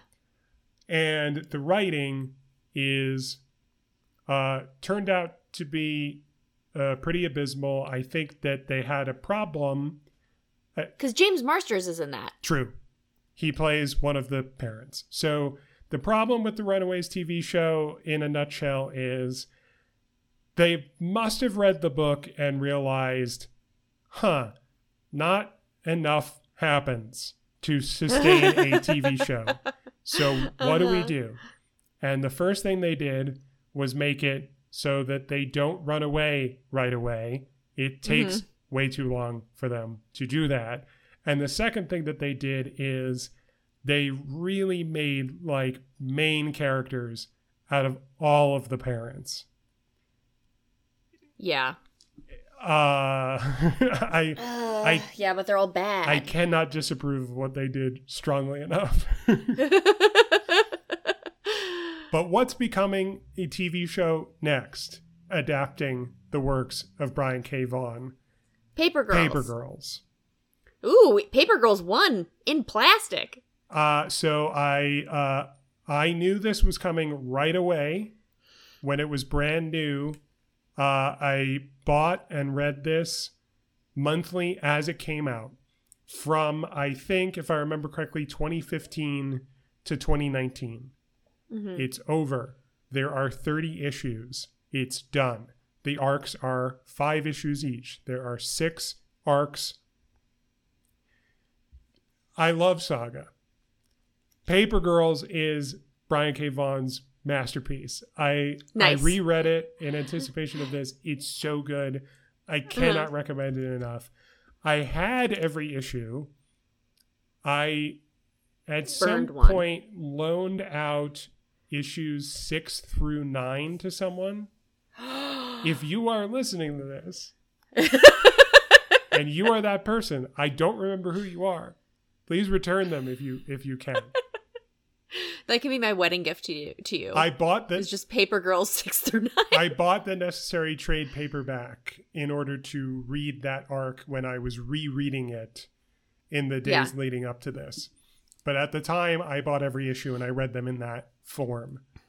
It was really fun to read them that way. It was also really hard to follow the story, as it is with a lot of comic books when you are reading them month to month. Oh, yeah. And it holds up extremely well to reading them all in one go. Yeah, good. One right after the other. Is it going to be a good TV show? I am afraid not. I would love for it to be good. I really hope that it's good. There is a trailer. You can watch it. We'll put it in the show notes. It looks interesting. It looks like they might have found a good cast. Mm-hmm. I kind of think that it sort of makes it look. I think the trailer sort of makes it look cheap. When you watch going back to the Runaways TV show real quick, it looks like one of those shows that I haven't watched much of that is like mostly on the CW. Okay. It looks like Supernatural or one of those DC shows that I've never watched. And which people love. And I assume that's what they look like. I told you that my a girl I went to high school with was Hawk Girl in one of those shows. Yes. I think in the Green Arrow. I don't know. I think you've told me that, yeah. Sierra. I would compare that look. Look, I don't have the language to analyze like the lighting and what cameras they're using and the way that they're framing shots. I would just say that like it looks almost a little bit like a soap opera, but without the element of like, oh, this is so obviously like on a set. Yeah. But it's a little soap opera-esque, and I'm a little afraid that the Paper Girls show is going to look like that too. And also I'm a little bit afraid of adapting the story because it is so finite and contained that they'll just like want to make it go on forever. You can read all, it's like you said before. This is what you said before about feeling like, whoa, I read this entire book. It's so huge. I read it so quickly. You can read all 30 issues of Paper Girls in a day. You could do it. It would be satisfying.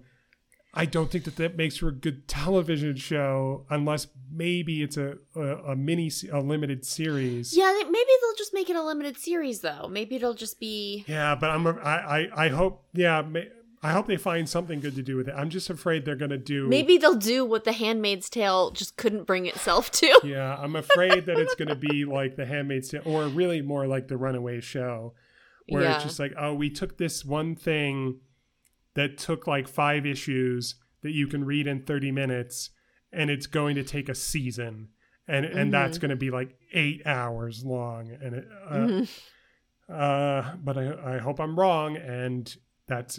Hey, look forward to the old business segment in upcoming episodes when I say whether my fears. And when does this come out? July 29th, I think, is the premiere. So it's. Oh, wow. So 2 weeks. A week. It's really, really soon. I assume it's not going to be one of those, here's all the episodes, now binge them. Yeah. But I could be wrong. I don't know. At this point, I am just looking forward to it, and I will see what it is when it happens. I'm looking at it doesn't actually say when they're going to release it. Sometimes on Wikipedia, they'll have the episodes and when a show is new, without the actual descriptions filled in. Mm-hmm. And it just like has the release date, but it doesn't. So I don't know. Yeah. Fair enough. Okay. So in summary, read Paper Girls. It's a masterpiece. Read Saga. It's really cool. And it's ongoing. You can jump on board now or in a few years, and you will still be not late to the party. Mm-hmm. Read Runaways, at least this volume 1, which collects issues 1 through 18. And if you're hooked, keep reading. But not to get to, you can skip but the not Bratz to get doll to that stuff. middle stuff, but keep reading to get to the more recent stuff. Yeah. Written by somebody else, written by Rainbow Rowell. And the rest is fun to be smug about. Yes, hell yeah. Any final questions or final thoughts? No, I don't think so. I think you did a great job. I was pleased to hear this. I'm excited to talk to you about, I think I have talked to you about Fables off air a little bit and why I stopped reading that at some point. Not that I'm opposed to starting it again, but. Well, thank you very much for what you just said. And I will just end, like any good comic book, it should end on a cliffhanger. So Yes. I'll just say that if there was more time, I would talk to you about the works of the writer Tom King. Mm-hmm. And perhaps one day there will be a Comic Books 2 episode, and that will be not about Brian K. Vaughan, but about Tom King, who I think I'm less smug about, and I think I just have mainly good things to say about his stuff. Nice. Good. So until next time, true believers, Excelsior. I've probably made this joke in Marvel episodes before, so. I think so. But it's still a good one. That didn't stop Stan Lee from repeating them all the time, so. Bye, Will. Love you. Love you too. Bye-bye. Will is on Twitter and Letterboxd at youngest of1, and his website is williamhoffacker.com. You can find Liz at exclamate on Instagram, at exclamate_ on Twitter, or on her website, elizabethdeannamorrislakes.com. Our website is smugbuds.com, and the podcast is at smugbuds on Twitter and Instagram.